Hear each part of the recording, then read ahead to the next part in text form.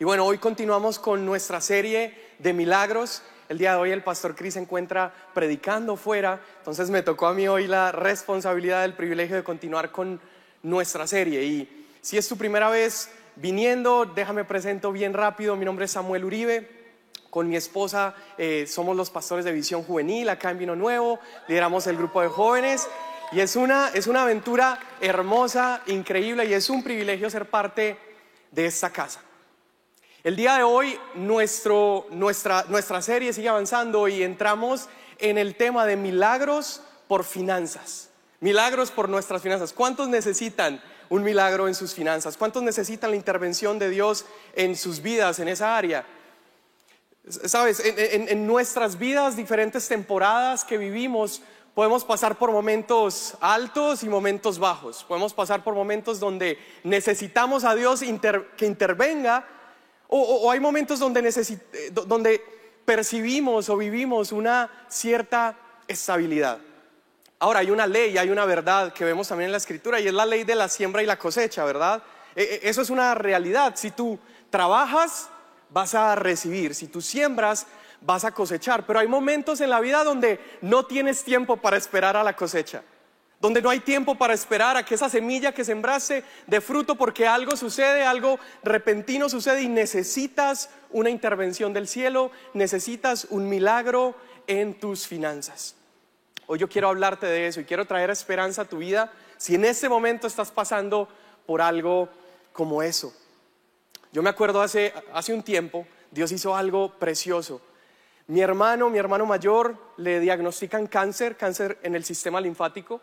Fue un momento muy fuerte para mi familia. Estábamos esperando y viendo qué era lo que iba a pasar, qué era lo que íbamos a hacer. Yo estaba viviendo acá, mi familia vive en Colombia y mi papá, recuerdo que me dice: hijo, vente, se acercaba la Navidad, véngase para acá porque no sabemos qué va a pasar. Y mi hermano, en medio de ver los tratamientos y lo que iba a tener que tomar y cómo se iba a tratar, le recomendaron unos medicamentos, pero eran unos medicamentos súper costosos que no se encontraban allá en Colombia. Entonces me mandan la receta para que los consiguiera acá, y me acuerdo que voy a averiguar el precio de los medicamentos, y por un mes la receta le salía en $301 para un mes. Y yo decía: Dios mío, ¿cómo vamos a hacerle? No solo necesita para un mes, necesita más que eso. Y yo estaba tratando de juntar para poder llevar los medicamentos para mi hermano y no había podido. Tuve que comprar los vuelos para ir a estar con él. Y me acuerdo que estaba a un día de volar. Tenía solamente $25 en mi cartera y dije: bueno, mínimo me va a alcanzar para comprarme ahí un sanduchito, un yogurcito o algo en el aeropuerto. Pero por dentro estaba desesperado porque dije: ¿cómo me voy a ir sin llevar los medicamentos de mi hermano? Ese día antes voy a trabajar, estaba trabajando en jardinería y dije: voy a hacer mínimo 3 horitas, voy a trabajar poquito para alcanzar a juntar y poder tener para los vuelos. Y acabo de trabajar, trabajo 3 horas, la persona con la que trabajaba me entrega un sobre, me acuerdo que me lo meto al bolsillo, me subo a manejar y todavía no lo había abierto. Como al mediodía abro el sobre y en lugar de $30 que debía haber recibido, encuentro $300. $300 en el sobre por 3 horas que había trabajado. Yo me acuerdo que me pongo a llorar y digo: wow, Dios, tú eres tan bueno, eres tan bueno. Y dije: acá tengo para un tratamiento, ¿verdad? Tengo para uno de los tratamientos. Y el caso es que avanza el día, eran como 3 de la tarde, me veo con una persona de acá de Vino Nuevo, simplemente me iba a encontrar con él para saludarlo, y cuando lo estoy viendo me dice: Dios puso en mi corazón darte esto, y me entrega $100.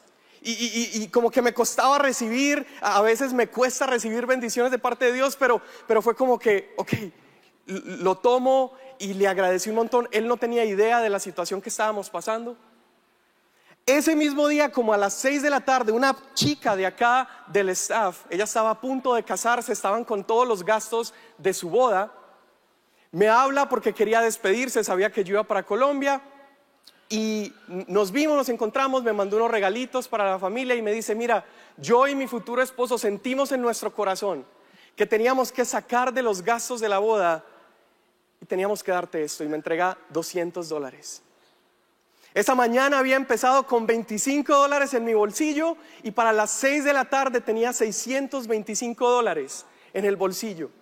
Lo equivalente a 2 meses de tratamiento para mi hermano. Me acuerdo que voy con el doctor al día siguiente, puedo comprarlo y me subo a ese avión con los $25 intactos, reconociendo la grandeza de Dios y su poder para intervenir en nuestras vidas.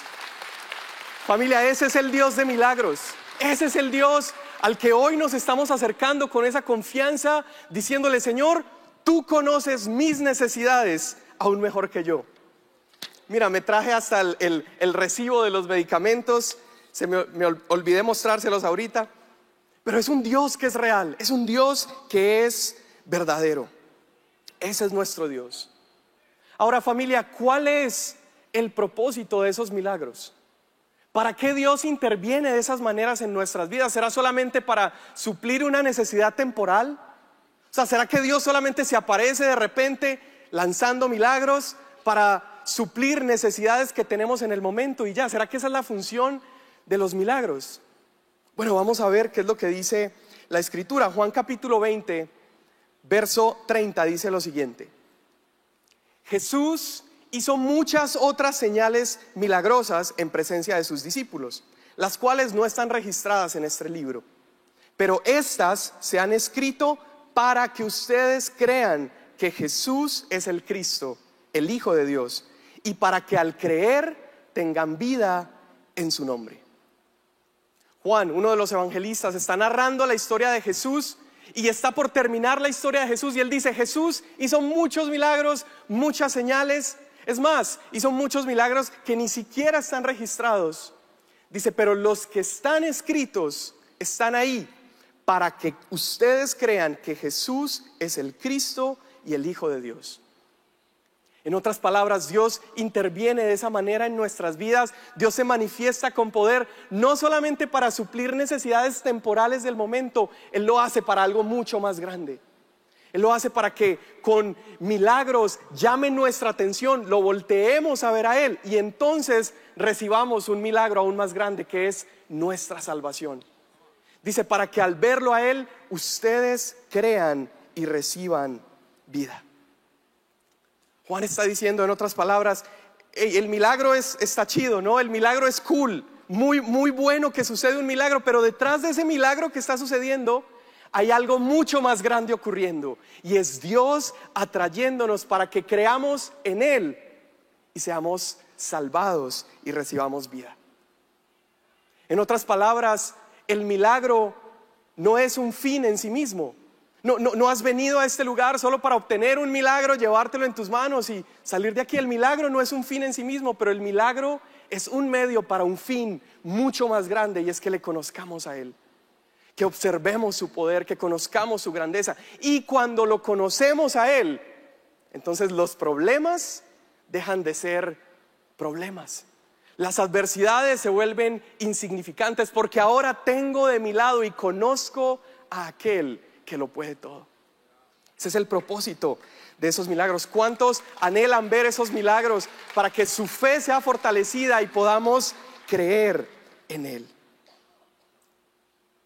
Milagros entonces tienen un propósito, y yo creo que Dios no va a hacer un milagro que contradiga ese propósito. Dios no va a hacer un milagro que termine llevándote a muerte. Es decir, Él no va a obrar en tu vida haciendo algo poderoso y termines no captando lo que hay detrás del milagro. Deja ver si lo puedo explicar mejor. Yo creo que hay personas aquí el día de hoy que si el día de mañana se amanecieran con un milagro financiero y de pronto abren su aplicación del GCU, del banco, y aparecen $5 millones en su cuenta de banco. Por ahí alguien dijo amén. Imagínate, te levantas. Yo creo que hay personas que si el día de mañana aparecieran $5 millones en su cuenta de banco, su vida se perdería. Creo que si Dios hiciera hoy milagros financieros en algunos que no son lo suficientemente, no tienen los ojos suficientemente abiertos para reconocer la verdad que hay detrás del milagro, sus vidas se perderían. Y yo creo que Dios es capaz de no proveer en el área financiera si Él se da cuenta que mis finanzas van a destruirme a mí. Dios es capaz incluso de desbaratar tu situación financiera. Si te ha pasado alguna vez, puede ser que sea producto de eso. Dios es capaz de desajustar algunas cuestiones en finanzas si Él sabe que nuestras finanzas van a llevar a destruirnos. Hay algunos de nosotros quizás que si recibiéramos una gran cantidad de dinero nos sentiríamos tan autosuficientes que dejaríamos de buscarlo a Él y reconocerlo a Él. Entonces sí, el día de hoy vamos a pedir por milagros financieros, pero entendiendo que no estamos solo esperando recibir eso material y momentáneo, sino que podamos ver lo que hay detrás del milagro. Juan dice, Jesús hizo muchas señales milagrosas. ¿Qué significa una señal?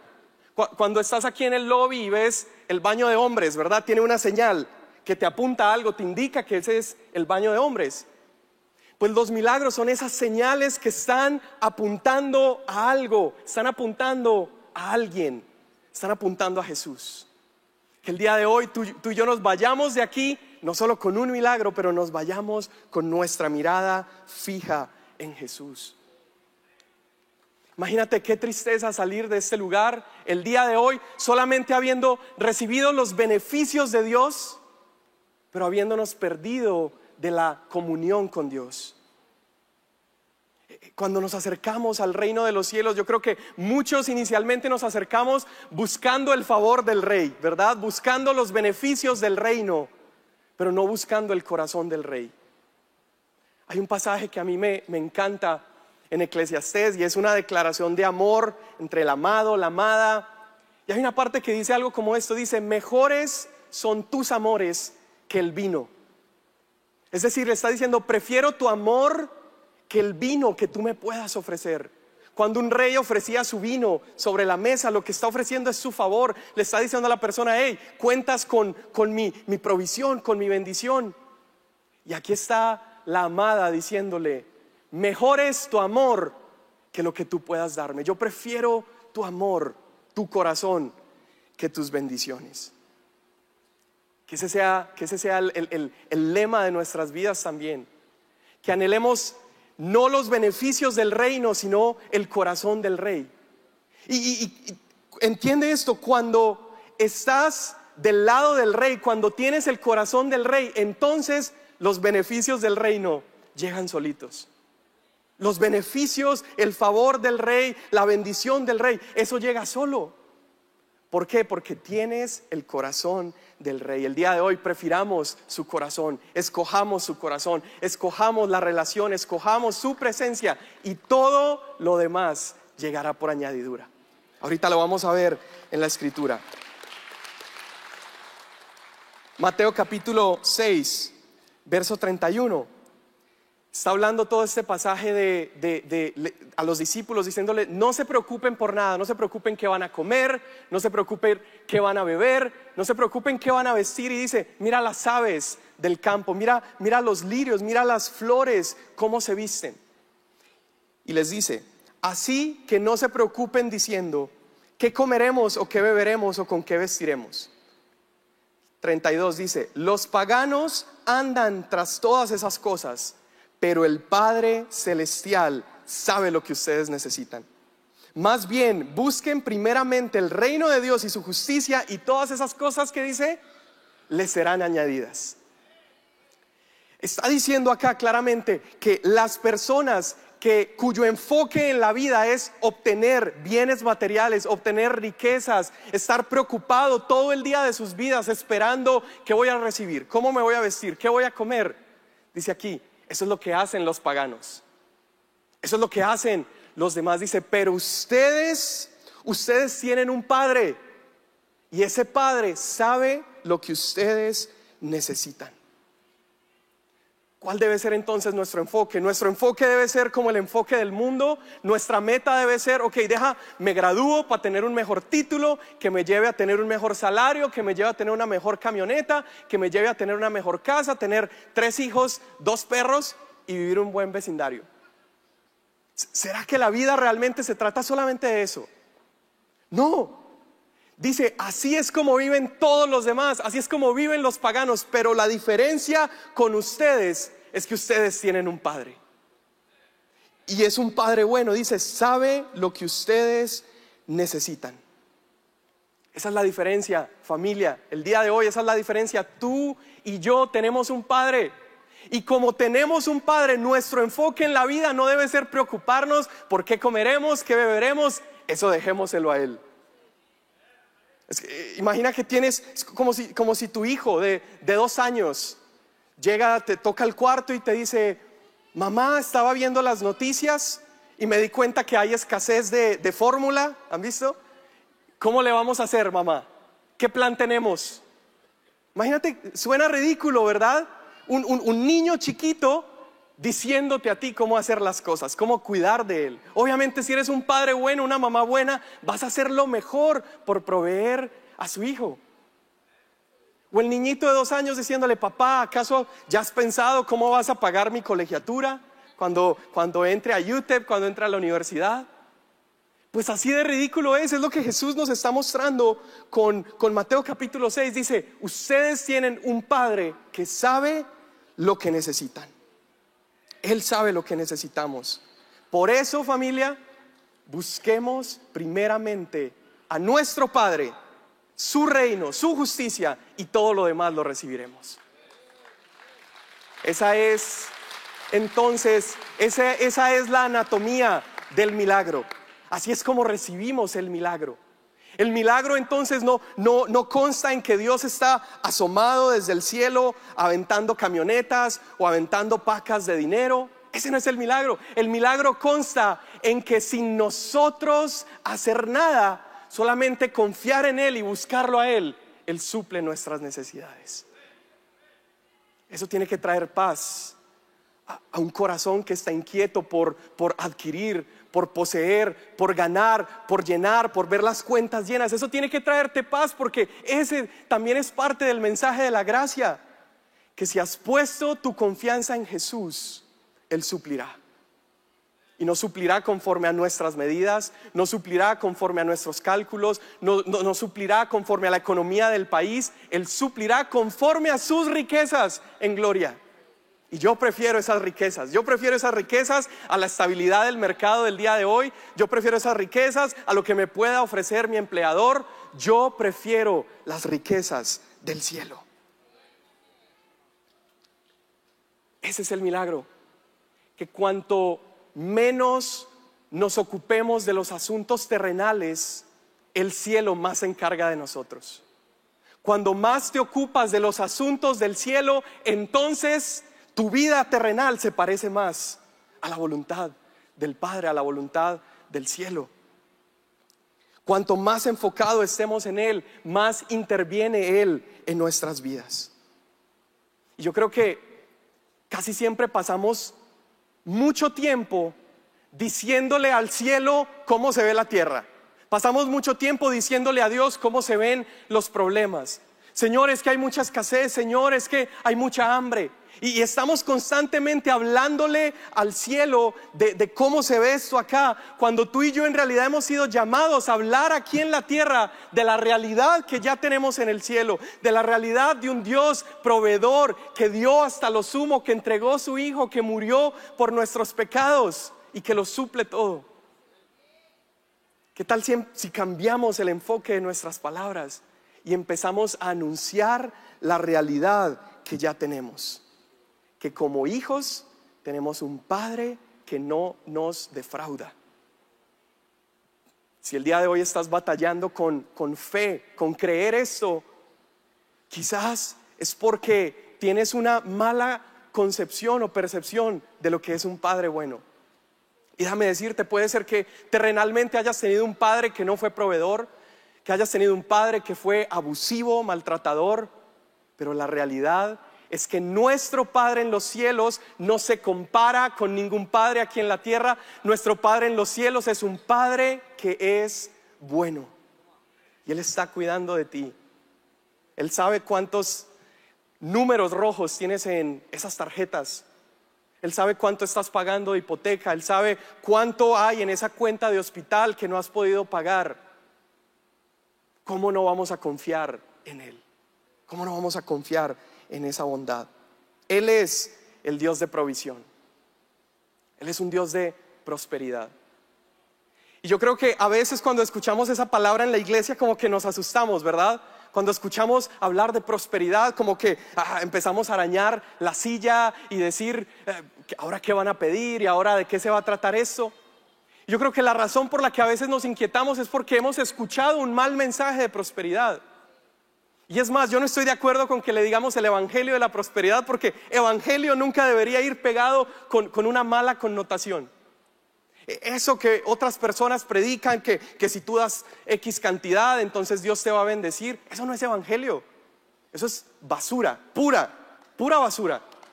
No tienes que estar escuchando eso.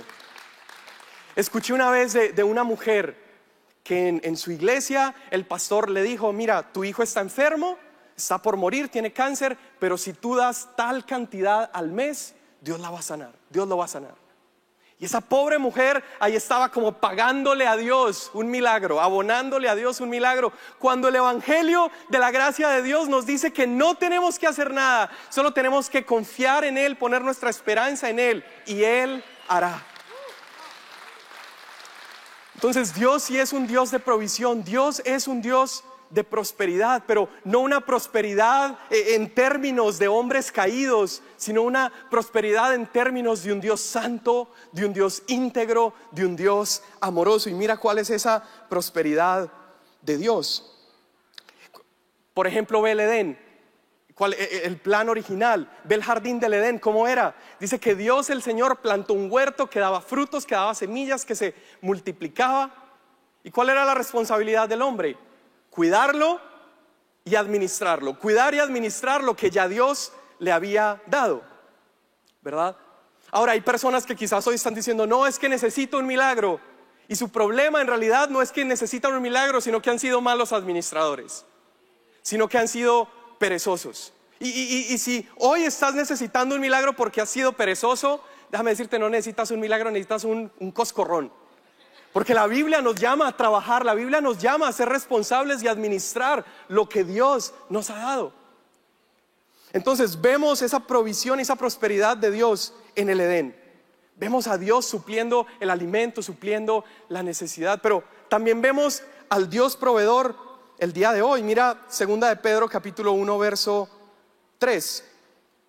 Dice, su divino poder al darnos el conocimiento de aquel que nos llamó por su propia gloria y excelencia, nos ha concedido, di conmigo, todas las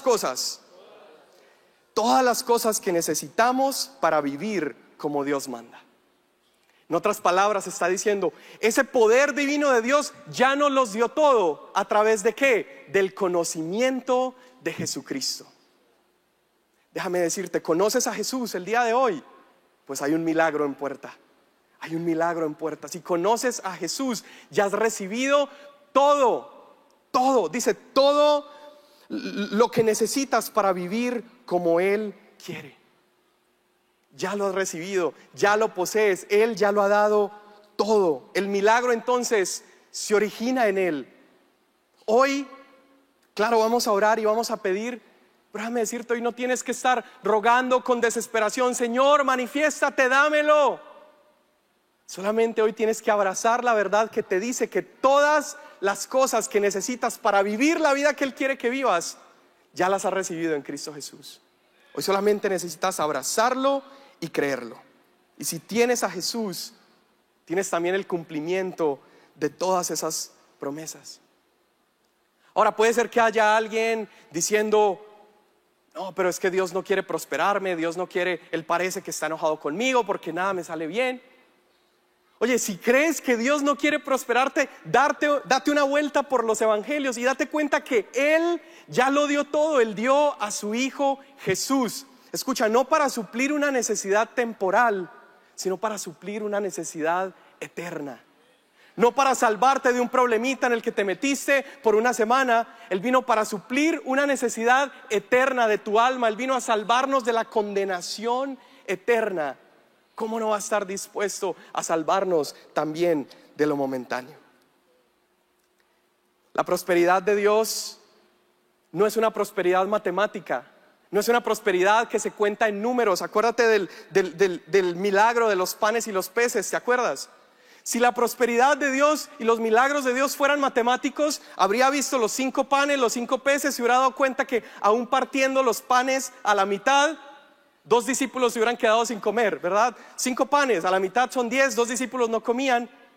Pero no es matemática su manera de operar. Al final terminan con 12 canastas repletas. Dios no está esperando a ver cuánto tienes ahorita para hacer un milagro. Él está esperando ver qué tienes, no cuánto, sino qué tienes. Y si eso que tienes tú estás dispuesto a decirle: Señor, aquí está mi vida, lo pongo delante de ti y confío en ti. Cuando entiendes eso, entonces eres capaz de decirle: Señor, acá está todo lo que tengo, acá está todo lo que poseo, acá está mi tiempo, acá están mis recursos, acá están mis finanzas, acá está mi vida, Señor. La comunión con Jesús entonces es el milagro. El milagro entonces no se trata de posesiones, sino que se trata de una persona. El milagro es la persona de Jesús viviendo en ti, morando en ti y obrando a través de tu vida. Podríamos nombrar un montón de historias y de sucesos en la Biblia. Acuérdate de Elías, ¿te acuerdas? Su comunión con Dios lo llevó a hacer, mientras estaba en el desierto, a que cuervos le proveyeran pan y carne. Qué rico una carnita, ¿no? Que Dios por la comunión le proveyó. Acuérdate de José. Dice la escritura acerca de José, dice: ahora bien, el Señor estaba con José y las cosas le salían muy bien. Y mientras José estaba en la casa de su patrón, este se dio cuenta de que el Señor estaba con José y lo hacía prosperar, di conmigo, en todo. ¿Por qué José prosperaba en todo? No por lo que hacía, no por su inteligencia, no por su capacidad. Él prosperaba en todo porque el Señor estaba con él. Ese es el milagro que yo quiero que agarres el día de hoy, que te lleves ese día a Jesús contigo. Y cuando Jesús está contigo, serás prosperado en todo. Serás prosperado en todo.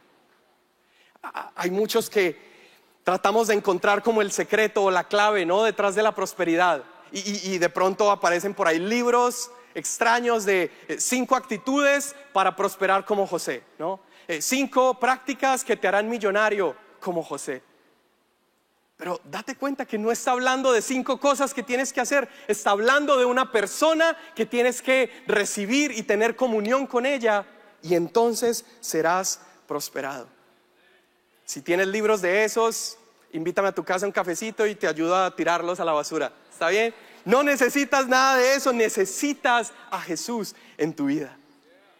Ahora, no te estoy diciendo que seas irresponsable. Claro, si eres un hombre de negocios tienes que aprender y tienes que educarte, pero tu enfoque es la persona de Jesús y Él se encargará de proveer.